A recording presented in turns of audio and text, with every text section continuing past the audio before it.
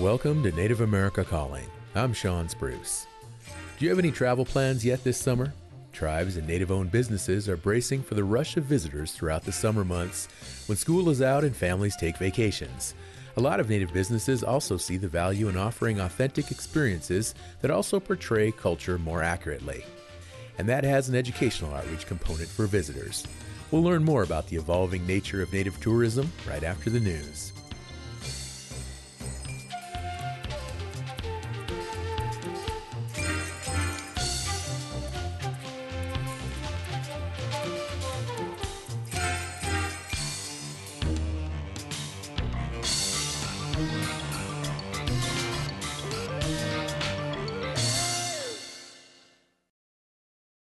This is National Native News. I'm Antonia Gonzalez.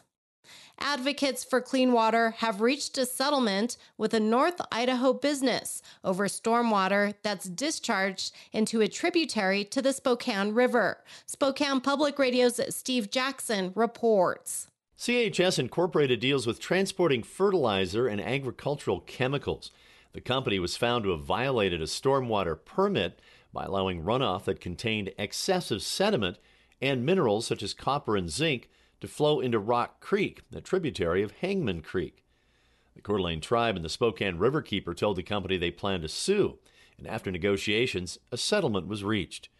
Spokane Riverkeeper Jerry White says CHS agreed to modify a basin where the stormwater is collected. The company also agreed to put $152,000 into a fund that aids Coeur d'Alene Tribe environmental projects. Coeur d'Alene Tribe is doing amazing work and will do amazing work with this fund to actually intercept and stop pollution with the creek restoration they're doing up above this facility. White says the work will help benefit Chinook salmon and red-band trout. Both types of fish were hurt by the sediment and minerals in the plant's runoff. For National Native News, I'm Steve Jackson reporting from Spokane. A Cochiti Pueblo artist is showcasing his latest work at a museum in Colorado, using contemporary art to blend historic events with futuristic elements. Emma Vanden Einde of the Mountain West News Bureau has more. The year is 2180. The New Mexican Pueblos are under attack by Spanish invaders.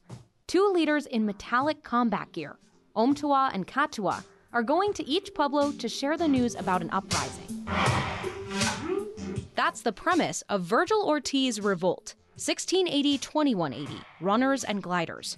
The new exhibit at Denver's History Colorado Museum blends augmented reality and futuristic fashion with more than 800-year-old pottery. It's an artistic expression that's based on the true story of the Pueblo Revolt of 1680. It's America's first revolution, but it's not called that or taught that because of the bloodshed. That's Virgil Ortiz, the lead artist on the project. His ancestors told him about the tribal runners and how they coordinated the revolt against the Spanish using knotted deer hide. At each pueblo, they dropped up a knotted cord to all the leaders, and they instructed them to untie one knot every morning. So on the day when the last knot was untied, then all the people rose up and pushed out the invaders. Experts call it the most successful indigenous uprising in North American history, even though it's been rarely taught in schools. I'm trying to educate globally about what happened to our people, the atrocities, the bloodshed, and eventually the peace that came after it, but using art. But this isn't your average exhibit. It explores the concept called slipstream, where events in the past, present, and future are occurring at the same time. Ren Batista modeled for the exhibit. I've got this awesome silver crocodile skin pattern chest piece on with a spiky sort of headdress coming out of the back, and it's all very sci-fi and transformative. The exhibit also features a projection room with colored lights, indigenous symbols, and characters searching for artifacts. Batista says the layout of the exhibit shows that indigenous history transcends time. That heritage has survived on despite the violence, despite the colonialism against them. And so to see it finally being socially relevant, to see voices like Virgil's being highlighted by history centers is such an awesome turn of tides. For National Native News, I'm Emma Vanden Einde. Tune in tomorrow for part 2 to hear how the exhibit has made an impact on visitors. I'm Antonia Gonzalez.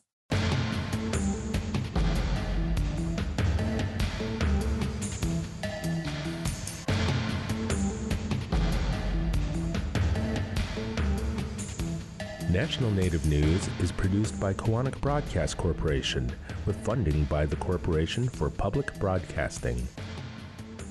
Support by BNSF Railway, proudly supporting the nation's economy by moving the goods that feed, supply, and power communities across the country. More at bnsf.com/tribal relations. Support by Ramona Farms, offering wholesome and delicious foods from our heirloom crops as our contribution to a better diet for the benefit of all people. We are honored to share our centuries-old farming and culinary traditions online at ramonafarms.com.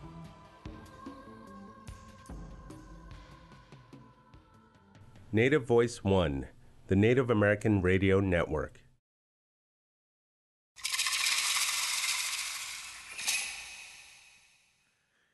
This is Native America Calling. The Memorial Day holiday unofficially marks the beginning of peak vacation season. It's the busiest time of year for tribal tourism. In this hour, we'll talk with Native tourism experts on the importance of sharing truthful and authentic cultural experiences and stories with visitors. We're not talking about foreign-made headdresses and plastic dream catchers for sale at gas station gift shops along Route 66. We're talking about Native-owned and operated tours, shows, activities, and lodging. We encourage you to join the conversation, too, by telling us about your local tourism industry. Are you happy with how your Native culture and land is represented by local businesses? Give us a call at 1-800-996-2848. That's also 1-800-99-NATIVE. And later in the show, we're sharing a special preview of the latest in a series of shows by MSNBC. The show's host, Alyssa London, will tell us about her installment of The Culture is Indigenous. Stay tuned. We've got 3 guests on our day to talk about Native tourism.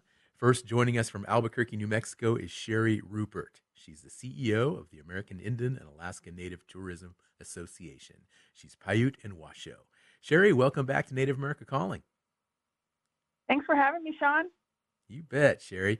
And joining us from Cherokee, North Carolina, is Laura Blythe. She's the program director of the Cherokee Historical Association. She's also a member of the Eastern Band of Cherokee Indians. Laura, welcome to NAC. Hey, y'all. Thank you for having me. Great to have you, Laura. And joining us from Albuquerque, New Mexico in the studio is Richardson Etzity. He's the CEO and founder of Antelope Hogan Bed and Breakfast and the CEO and manager of Antelope Hogan Canyon Tours. He's Navajo. Richardson, thanks for joining us, and please introduce yourself further. Good morning. My name is Richardson Etzity. I'm Navajo and Diné from the Page in Lachee, Arizona. I'd like to introduce myself in our Navajo and Diné language. We say, and this is how it goes, we say, Ya'te, She'e Richardson Etzity Nishia, Sitnajan in the Shle. Tedeskijni Bashchin, Bipatoni Dasha Che Kian in the Chanel, a quit out, then Hustin the Nenishle. So that's basically introducing myself in the Navajo language on who I am and where I come from the family within the area that we call Antelope Canyon, the upper portion and also the lower Antelope Canyon. Thank you very much for having me on your podcast show today. I really appreciate your time and loving every time of it. Okay. Well, Richard, thank you for joining us, and really appreciate that introduction as well in your native language. It was beautiful. Appreciate it. Sherry, I want to go ahead and start with you today, and tell us first, what excites you the most about the native tourism industry as a whole as we move into the summer of 2023? I think as a whole, the native tourism industry is amazing. It's really quite an honor to be able to be in this position and to be able to work with tribes and small native-owned businesses across the country that are working so hard to tell their stories, to share with visitors, as we have for hundreds of years, who they are as a people, and just to see the diversity and everything that's being created is just amazing. Earlier in the intro, I mentioned the dream catchers and the tourism, the old trinkets and things like that from back in the day. But it just seems like we have come a really long ways with regard to the authenticity of Native tourism. Would you agree with that, Sherry? I do. I definitely agree with that, and it's so important, and it's what travelers are looking for. You know, we do see a lot of research, and we work with a lot of the federal agencies and partners that have information on visitors coming from international places, and you know, some of the top things that they're looking for are those authentic experiences. And so I'm always so excited to meet them because I get to talk about the 574 tribes and Native Hawaiians in this country that are also very diverse, not only in their cultures, their language, their government, but also in the diverse, authentic experiences that they have to offer. Well, Sherry, you work with so many tribes all over Native America. Tell us, what are some of the cool things that tribes are doing, Native communities are doing to provide these authentic experiences to tourism, like you described? Well, as you know, we've been around for thousands of years, and I think that what makes Indian country so special is that we are the first people of this nation, and that we do have the history. We are connected to the land and the waters, the animals that surround us, and only through that connection and that relationship can you find authenticity.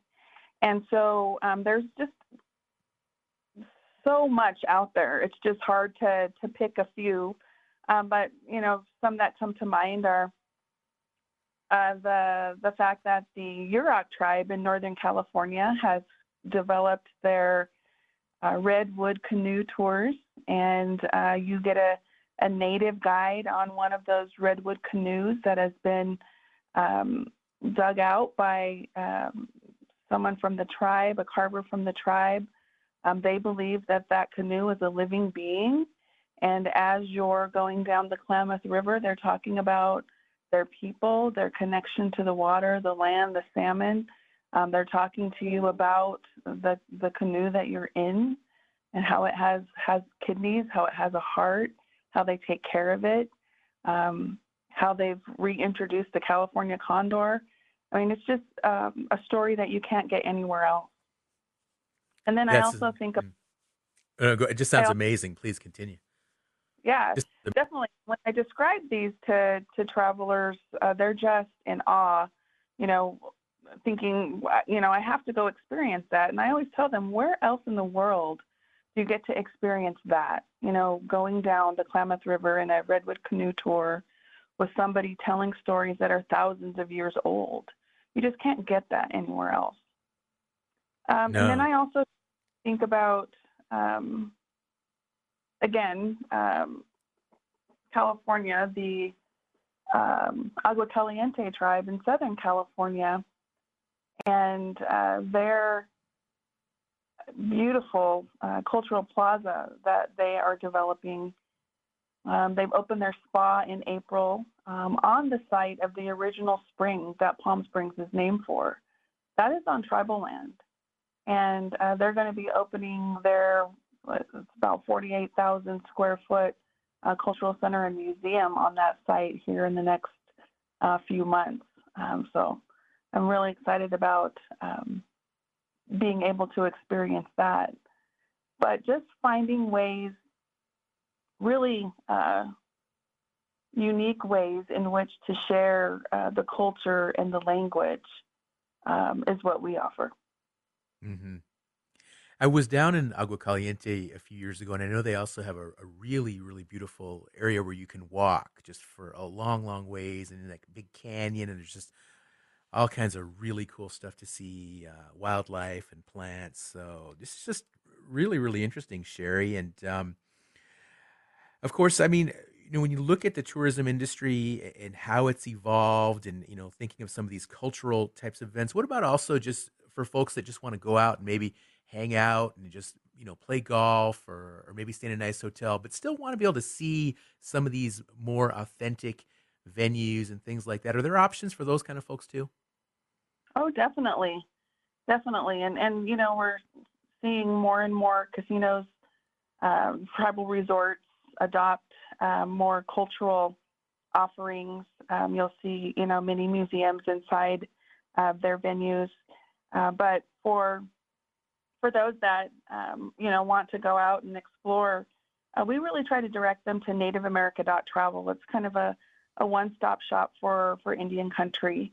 And you go there, you'll see that you can find offerings and experiences that you're talking about right there by region. And so if you're, for example, going to be in the Northeast part of the country, you can pull up that section of the country and you can see the tribes that are there and some of the offerings that are available for them to take part in.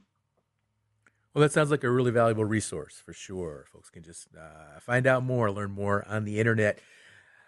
Laura, I want to ask you, and again, you are the program director of the Cherokee Historical Association. How large is the tourism industry in Cherokee compared to its overall economy? How large? I'm sorry. Yeah, like what percentage of the overall Cherokee economy goes to tourism, and then what other industries? Is it a pretty significant chunk there, tourism in Cherokee, North Carolina? Well, Cherokee was actually put on the map by tourism. It was almost 100% tourism that funded the town and the economy up until around the early 90s, and then of course we have our casino that has come in, and so now a lot of focus has been on half tourism, half gaming. Half tourism, half gaming. Okay. Well, we're going to talk more with you, Laura. We're going to have to take a short break here, but I want to definitely talk more and learn a little bit more about the intricacies of the tourism industry there in Cherokee. And, of course, we have Sherry on the line as well and talking about her work with the American Indian and Alaska Native Tourism Association. And, of course, we have Richardson Etzedy in the studio. And Richardson is a business owner who specializes in culturally relevant tourism experiences there on the Navajo Nation. So we've just got a really good lineup of guests who are going to fill us in on just the ins and outs of what's going on here as we move into the summer of 2023. Time sure does fly, but we're going to talk about how the Native tourism industry is going about getting people involved and interested in Indian country going into the summer months. So folks, stay with us. We'll be right back.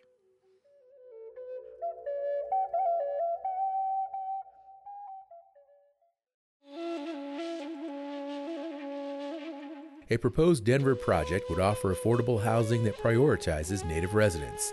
It would also include a Native health clinic and other programs that are all aimed at combating the disproportionate number of Native people experiencing homelessness. We'll look into that and similar projects elsewhere with Native residents in mind. That's on the next Native America Calling.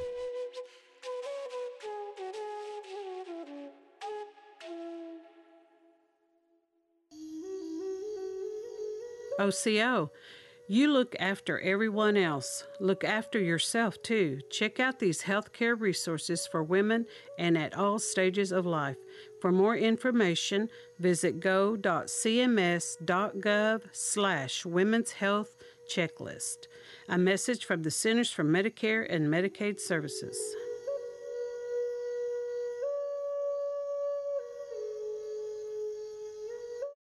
You're listening to Native America Calling. I'm Sean Spruce. We're talking about authenticity in Native tourism today. Do you feel your local tourism industry does a good job of promoting Native culture, art, and history? Let us know at 1-800-996-2848. That's also 1-800-99-NATIVE. One of our guests today is Laura Blythe, the program director of the Cherokee Historical Association. And before break, Laura, you explained that tourism is a major driver of the local Cherokee economy. So tell us more. What kind of experiences and events are available there for visitors in Cherokee?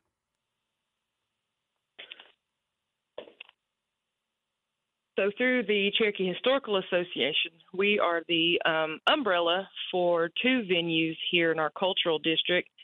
We run the Mountainside Theater, which holds the outdoor production of Under These Hills, widely known outdoor theater show that's been here for 73 seasons.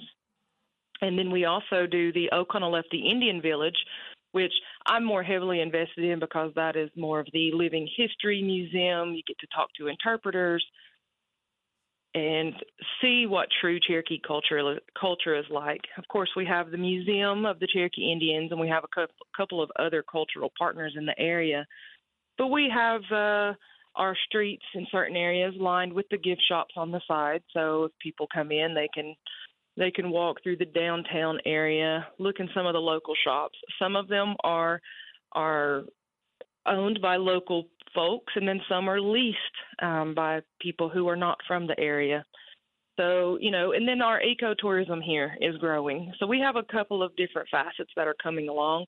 We have the gaming on one end of town, but we're here to meet this mark and perpetuate our culture and get true facts about who we are as Cherokee people to the guests that come into town. But, they can find just about anything here. We're on the border of the Great Smoky Mountains Park. We have hiking. We have a lot of outdoor nature trails. We have mountain biking trails. So we're trying to grow and expand to open it up to an even more diverse tourism demographic. Laura, you mentioned that the live performance in the evenings there in the outdoor amphitheater there, the drama, as it's often referred to there in Cherokee, it's been around over 70 years. So I imagine during that time, it's probably changed a lot in terms of the authenticity and how Cherokee history and culture is presented to visitors. Can you talk about that? Oh, absolutely. Whenever it came in, the first show was put on stage in July of 1950, and it was written by Kermit Hunter. In that show,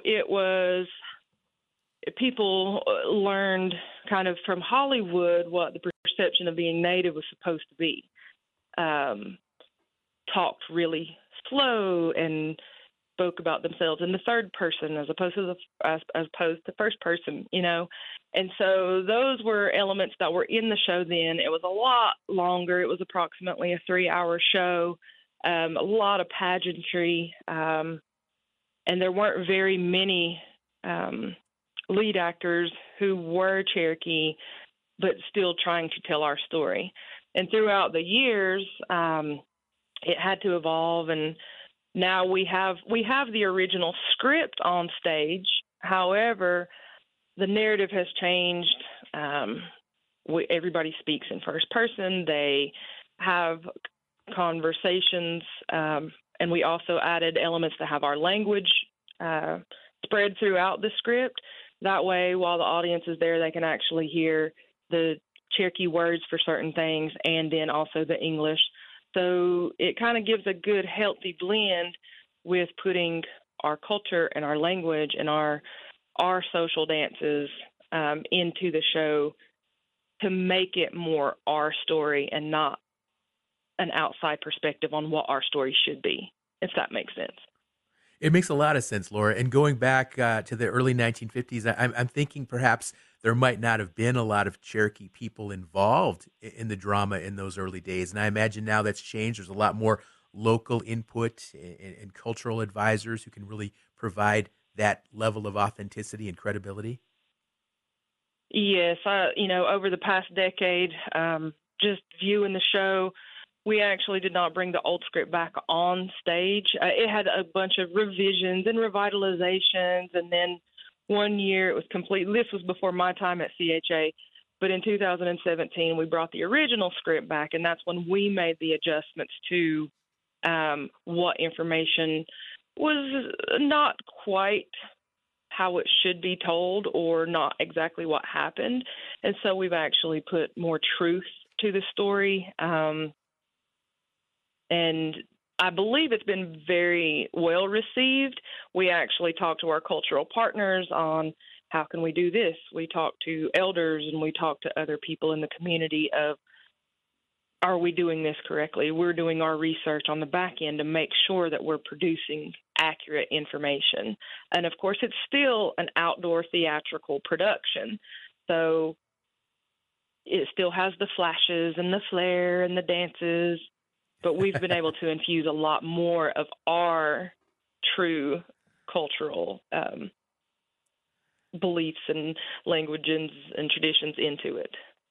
I've had the pleasure of watching that drama production several times, and it's a top-notch performance. It's certainly entertaining, and there is a lot of that flash and pizzazz, but it's also really moving, and it just really gives such a valid and thorough explanation of the history and culture there of your people. So appreciate and just applaud you all for moving with that project and just keeping it going for all these years. And Laura, tell us a little bit more about the living history, the village there, the Oconaluftee village, where you have folks that are there demonstrating different periods of Cherokee life. And does that go back pretty far as well there in the Qualla boundary with regard to how long that's been operating?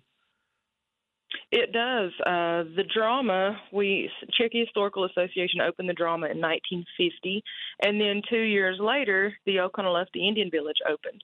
So it's been open since 1952, 71 seasons continuously. We were the one lone attraction open, even in COVID, the COVID year, but we're an outdoor attraction. You know, we were able to do the spacing and the open air elements.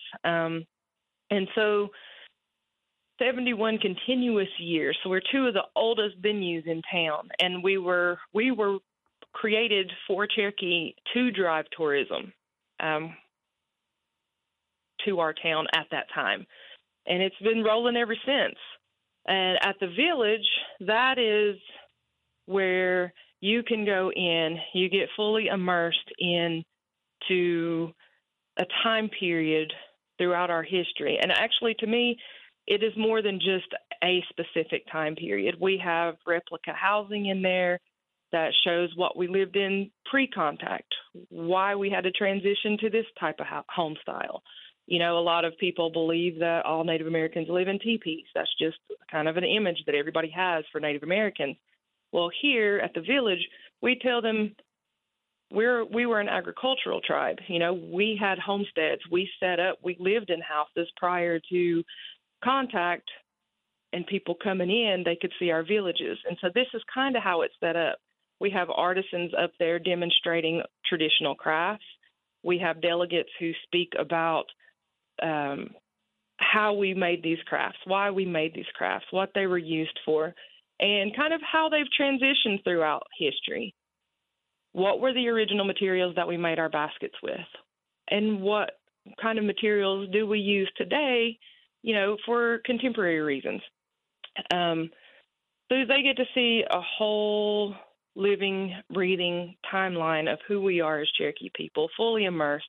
You get to talk one-on-one to a person, and any of those questions that you have that you don't know where to find that answer, it's our goal to be able to have that answer for you, or to at least know where to point you for a correct answer. Well, Laura, thank you for all those. Oh, I'm sorry. Go ahead. No, well, yeah, no. I mean, it is. I've had the pleasure of seeing that village as well, and it's just an amazing experience there. You really do feel like you're going back in time to those different eras of your people's history. Thanks, Laura, for those insights. And I do want to go to Richardson now, who is in our studio, CEO and founder of Antelope Hogan Bed and Breakfast. And Richardson, I got to tell you, that sure is a catchy name, Antelope Hogan Bed and Breakfast. Tell us more about your businesses. Good morning. So Antelope Hogan Bed and Breakfast is more of an authentic location where a lot of our family, reside and, go back from many generations within that area. And before Page was developed back in 1957, a lot of our family members and all our family that live right in that area, we definitely, continued to do a lot of the authentic and the original, things that we do as Navajo and also Diné people. And one of the biggest things that, that we see right in that area is definitely tourism. And the Navajo people try to give, and also the Diné people, we definitely try to do everything we possibly can for all of our visitors that make our way through this location. And this location that we live in, we get about 8 million people every year. But during this pandemic, that was one of the worst, that really affect us. So we were closed for those 17 months. And, one of the biggest things, that we still continue to do is, give all our audience and, our visitors and our guests that do stay with us right there at the Hogan Bed and Breakfast. And not only that, but, we reside right there of one of the famous slot canyons known as Upper Antelope Canyon and also Lower Antelope Canyon.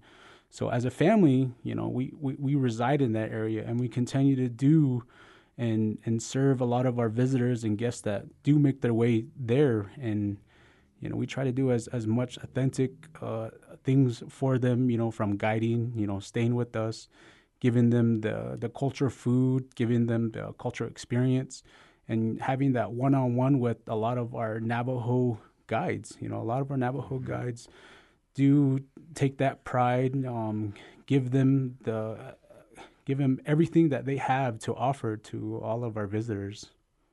Well, Richardson, the opportunity for a visitor to spend the night in a Navajo Hogan, that is certainly a very authentic experience for sure. I mean, how in depth is it? I mean, do people actually haul water and things like that too, or do you have a few amenities in those Hogans to make people a little more at ease? So a lot of our visitors that do make their way through, this location that we have with the bed and breakfast, it's a traditional Navajo female Hogan, resembling of a woman being pregnant for 9 months. And these homes, what we call estabulgan, the female home where families come together, and and it's one big room where they have no electricity, no running water, and all our visitors love it, and they really enjoy that Navajo and Diné, just being part of it, and we want to give them that full experience. And a lot of them that I have, these past couple of days, they love how quiet it is. They're giving that opportunity to be on the Navajo land, and we're permitting them to be on the land so that they can be with us. And we want them to get that, like I said, we want them to get that full Navajo and Diné experience. I mean, bed and breakfasts, Richardson, they're all over the country, and usually they're kind of like older homes, historic homes. And what inspired you to try this as a business, opening up traditional Hogans for tourists to come and stay in? So back in 2018 is when we actually established the bed and breakfast, and this year we actually started the Antelope Hogan Canyon tours. But the bed and breakfast, is as a child, growing up in this, in this area, where all our family, reside, and growing up in a Navajo Hogan, in these female Hogans, where a lot of my siblings and, my brothers, my sisters, and just being, part of it, as everyday life. And it's a beautiful thing. And growing up in it, learning everything about it, it was really inspired me, to continue, this culture of ours. Yeah, Richard, I really appreciate you coming in and sharing this vision, this dream that sounds like that you folks turned into reality. Are there other bed and breakfasts in operation there on the Navajo Nation, or are you folks the only one? No, we actually have quite a few family members that do the bed and breakfast. So you have more of luxury. You have places where you can stay with teepees, and then. But for us, we're just strictly female Hogans. That's all we do. That's more respecting Mother Earth, and so I have family within that area. You have Shashtaneh. You have Mystical Canyon with their campground. What they call, I think it's Arrowhead Campground. But that's I have an uncle, and then my one of my cousin's sisters that do the bed and breakfast, and we try to share as much as we can. Like I said, we definitely try to help out one another and, try to give the exposure to, everybody else that does that, that Navajo authentic experience, right there on the Navajo Nation, letting them staying with us. And was it expensive to get the business up and going, get those hogans where they needed to be and built the right way, or? Yes, definitely. So, the way these hogans are built, they're structured in a certain way, and a lot of our Navajo and Dene homes, they all face towards the east, respecting the sunlight and having that light come into our home, and definitely the way these homes are structured, it's a 9-sided hogan, so and the 9 is resembling of a woman being pregnant for actually 9 months. 9 months. Just fascinating. Listening to our guest today. Again, we've got Sherry Rupert on the show from the American Indian Alaska Native Tourism Association. We've got Laura Blythe from the Cherokee Historical Association in North Carolina. And, of course, in studio, Richardson Etsedy, who is the CEO and founder of Antelope Hogan Bed and Breakfast and Antelope Hogan Canyon Tours. So both bed and breakfast and tour guide as well. Anybody who would like to give us a call today, you've got a question, maybe you've thought about starting a bed and breakfast in your community or just have insights regarding Native tourism, what are you waiting for? We've got open phone lines. We're ready to go. Our producers are standing by. That number is 1-800-996-2848. Let us know what you think about Native tourism and here in 2023, what you'd like to see. Give us a call. We'll be right back. Challenges to societal harmony abound. Trauma, depression, addiction. In Native communities, these challenges affect nearly everyone. The Native American Social Work Studies Institute educates social workers for careers to address the needs of Native communities. You can be part of the solution as a peer support worker, community health worker, or a counselor with culturally relevant training from the Native American Social Work Studies Institute. Info at online.nmhu.edu. New Mexico Highlands University supports this show. Thank you for tuning in to Native America Calling. We're going to now get a preview of an upcoming show produced by MSNBC and airing on the Peacock Network. Our audience is familiar with Alyssa London. You've heard her as host of this show before. And she is now hosting a special production called The Culture is Indigenous. It's part of a series of shows that celebrate women of color. Her guests include names like Amber Midthunder, Kimberly Teehee, Representative Mary Peltola, and Crystal Echo Hawk. Alyssa is Tlingit and joins us now from Los Angeles, California. Alyssa, you've been away too long. Welcome back to NAC. Always great to speak with you, Sean. How are you? I'm doing great. I'm doing really well. Thank you again for joining us. And wow, this series is just so exciting. Tell us, what got this whole project started? I believe it's an initiative that Rashida Jones, and who is the first Black executive at a major cable news network. It was part of her initiative to want to have more diverse content on her network, and I'm so glad that they decided to have an Indigenous special. And they picked you to host it. So how exciting was that? It was very exciting. I know that they listened to a few of my Native American colleague shows, so they could tell that I had the ability to speak with different Native leaders across Indian country. So I think that was part of the vetting. I'm glad to hear that for sure. Wow. And it's just an A-list of Native women you have assembled here. Amber Midthunder, Kimberly Teehee, we just had her on the show the other day. She's a Cherokee Nation delegate designate, and Jane Myers from Prey. You've got athletes and just influencers, elected officials. Were you involved with choosing these specific women for the show, Alyssa?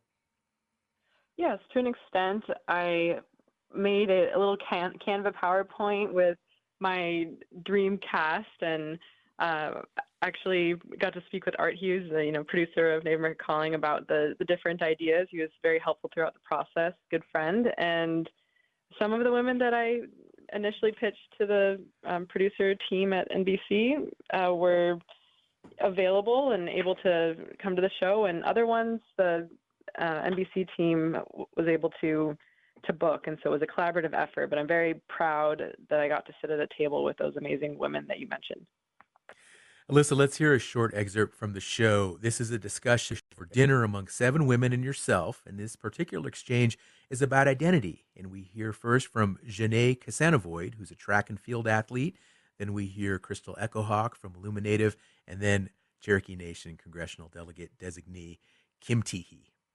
So when I was growing up, a lot of my classmates were non-Native. My classmates didn't necessarily understand about Native people because I wasn't dressed in regalia. They didn't think that I was Native or because I'm lighter skin. What are some thoughts on how we can help educate the kids today about what do they call us? Any thoughts on just even the way to refer to us as Indigenous people? Janae? My mom was white and my dad was full-blooded Comanche, and so I was kind of just losing a sense of identity and who I am and where I came from. And took it on me and losing my father at a young age to kind of have that search and to learn the correct history and to learn about Comanche Nation. But it was always a checkbox to college or health forms, medical things. What is that checkbox? And for me, it's just been Native American, American Indian, and that's who I am and how I identify myself. It's so interesting because that is one of the first things. Americans just like walk around on eggshells around us, like, what do we call you guys? And they don't quite know. And so back in 2020, we actually did a national survey called the Indigenous Future Survey, and we polled almost 6,000 Native people from all 50 states to ask, like, how do you want to be referred to? And the number one answer across the board was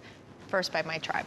Right? People first and foremost want to be identified by their tribal nation because more and more it's just really showing people that we aren't a monolith. We have such unique cultures and language and, histories. The schools you were just talking about, nearly 90% don't teach about us past 1900. So it's literally the American public can't even really think about us in a contemporary context. You have one textbook picture of what a Native American looks like, and that's not how it is today. That's true. I think also sometimes there's this duality. I grew up in a household where my parents are Cherokee first language speakers, where there's great pride in your culture and your heritage. And then in the public school system, where a high school counselor is not telling me how to get to college because, she told me one day Indians drop out of college. We've come a long way in a lot of ways because more is known about us, but there's also steps backwards. Public school systems, teachers are not allowed to teach about histories that cause any kind of discomfort. We know most of our 19th century history is going to cause great discomfort in people. Alyssa, I just love it, and it really hits hard. I mean, you don't hold back, and your guests don't hold back, or the other women on the show. I mean, were any subjects off limits, or did you just go for it full time? There was a lot of planning that went into the editorial for the show, but you picked up on a good point that we did not hold back on the controversial nature of some of the topics that we touch on the show, and I'm very proud of that. And what are some of your proudest moments from the whole show and the interviews and the discussions? One of my proudest moments is getting to sit with the first Alaska Native Congresswoman, Mary Peltola. When she got elected, I actually posted on LinkedIn that I would love to interview her, and that happened to pop up in my memories yesterday, and I took a screenshot of it because I was like, ooh, I manifested it. So that's a proud moment.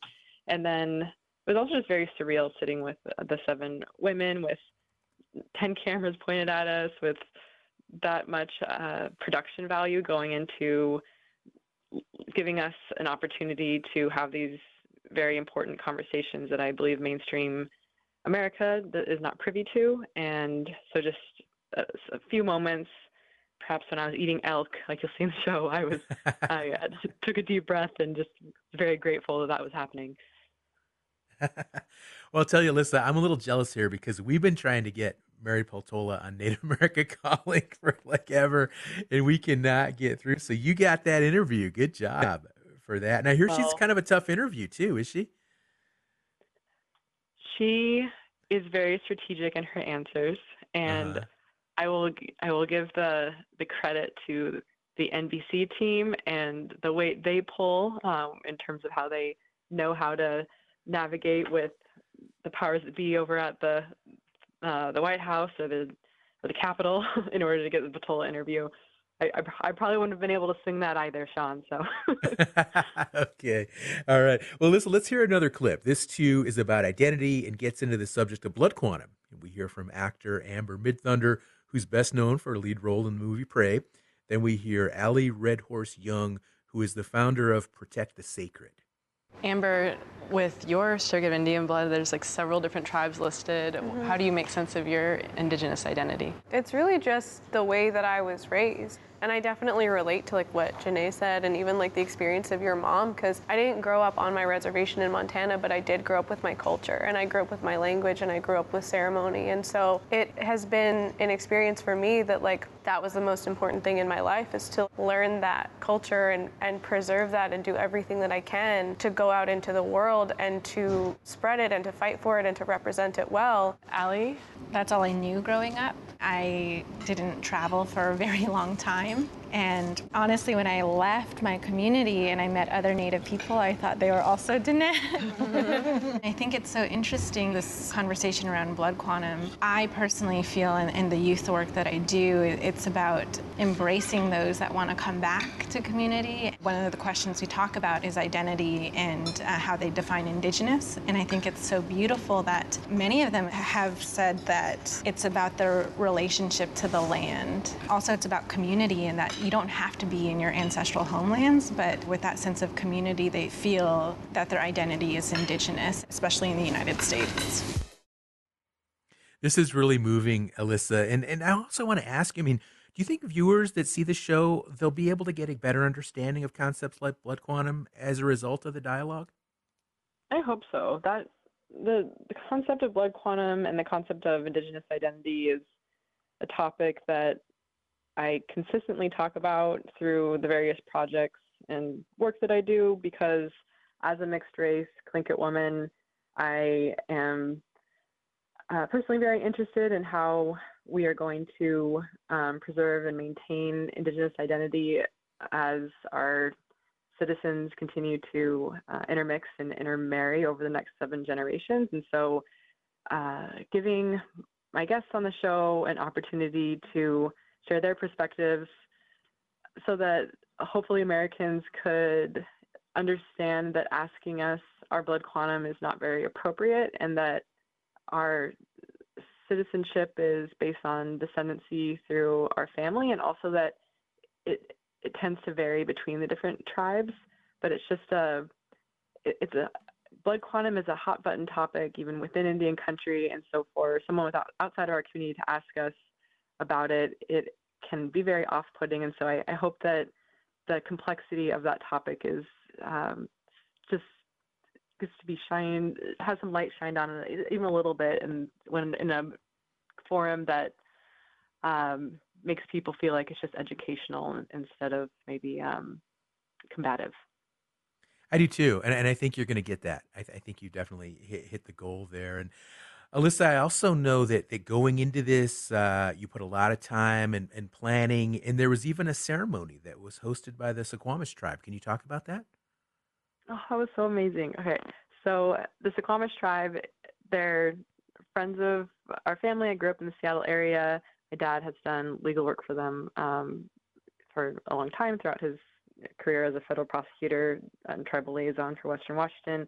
So when he told me who to call at Suquamish, they were very excited to do a canoe awakening ceremony and have a canoe landing, because it really brought their community together for, they said, one of the first times since the pandemic.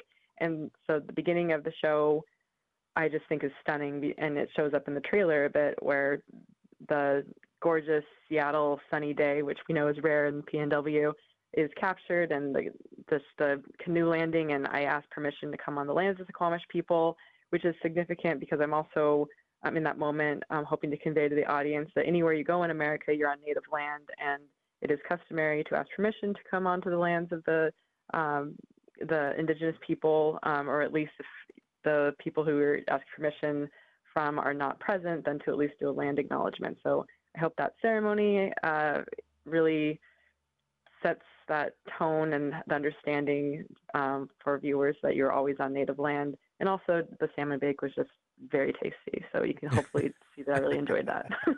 I'll bet it was. Now, when will people be able to watch this, the public?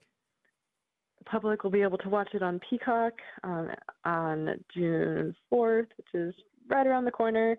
And yeah, it airs on MSNBC, but as someone who streams a lot, I'm going to watch it on Peacock. So Okay. All righty. Well, listen, I know you're just constantly moving around. You've got so many irons in the fire. What do you have coming up next? I am focusing on 3 books, Sean. I published during the pandemic the Journey of the Freckled Indian, a Tlingit culture story.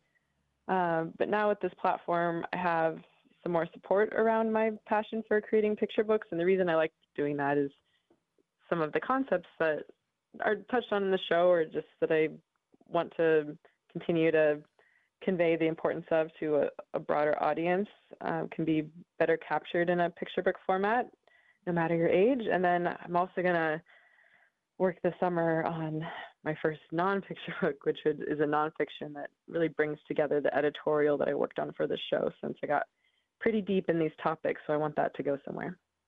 Okay. And any more work coming up with MSNBC? Maybe Rachel Maddow needs some assistance with some Native perspectives, maybe?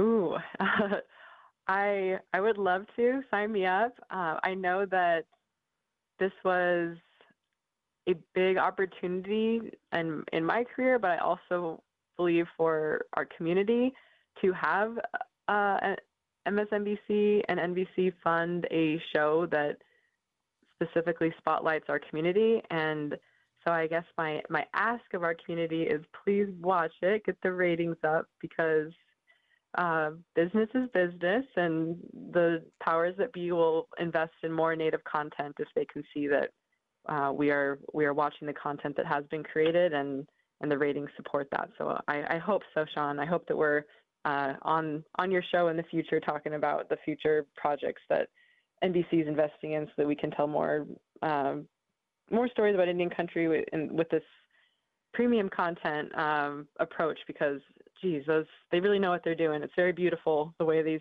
they shot this show. So I hope people appreciate that. And it is part of a series, a larger series on women of color. So there are other perspectives as well. How many total episodes or shows are there as part of the whole series? Do you know, Alyssa? Yeah, it's the Culture Is series, and the Culture Is Indigenous Women is a part of a 4-part series special. So the first one, Culture Is Black Women, premiered this last June. Culture Is Latina premiered in August, and then Culture Is AAPI premiered recently in April.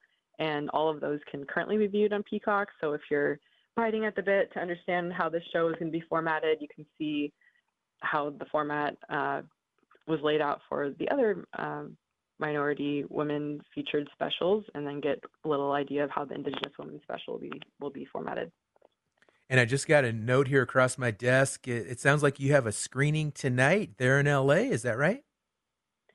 Ooh, in a couple nights, yes. It's on June 1st, and we're doing a screening at a theater near the NBC lot, and was able to invite some friends and colleagues, and I'm excited to be able to share that with members of our community, members of the staff that worked on the show, and also be able to host a panel as several of the women that were on the show, not Potola, but other women on the show are going to fly into LA, and I get to host a panel with them. So. Well, we're really excited, Alyssa, and I want to congratulate you again on this wonderful project, and just keep up the great work. We're so proud of you and happy for your success. Thanks for joining us. Thank you, Sean. Proud of you too. Keep it up with NEC. All righty. Thank you, Alyssa. Well, folks, we are going to have to wrap up our show for the day, but I also want to offer up a big thanks to our other guests today, Sherry Rupert, Laura Blythe, and Richardson Etzedy, for bringing us up to date on Native Tourism Summer 2023. Hope you'll join us again tomorrow on Native America Calling for a discussion about affordable Native housing in urban areas. Until then, have a fabulous rest of your day. Summer vacation time is here, and you're invited to get to know Albuquerque, New Mexico. The Mariachi Spectacular concert and conference brings vibrant artistic, cultural, and ethnic mariachi maestros to teach and share the culture of the music and its history. Legends such as Stefan Carrillo, Mariachi Cobre, and Jose Hernandez of Sol de Mexico provide a truly unique and extraordinary music and educational experience July 12th through the 15th. The Albuquerque Hispano Chamber of Commerce's Convention and Tourism Department supports this show. Support for this program provided by the American Indian Higher Education Consortium, the collective spirit and unifying voice of 37 tribal colleges and universities. For over 45 years, AHEC has worked to ensure that tribal sovereignty is recognized and respected, and that tribal colleges and universities are included in this nation's higher education system. Information on a tribal college or university near you at aihec.org.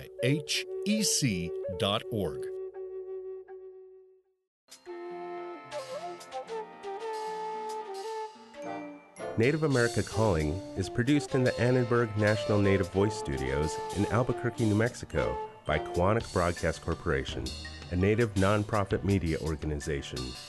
Funding is provided by the Corporation for Public Broadcasting with support from the Public Radio Satellite Service. Music is by Brent Michael Davids. Native Voice One, the Native American Radio Network.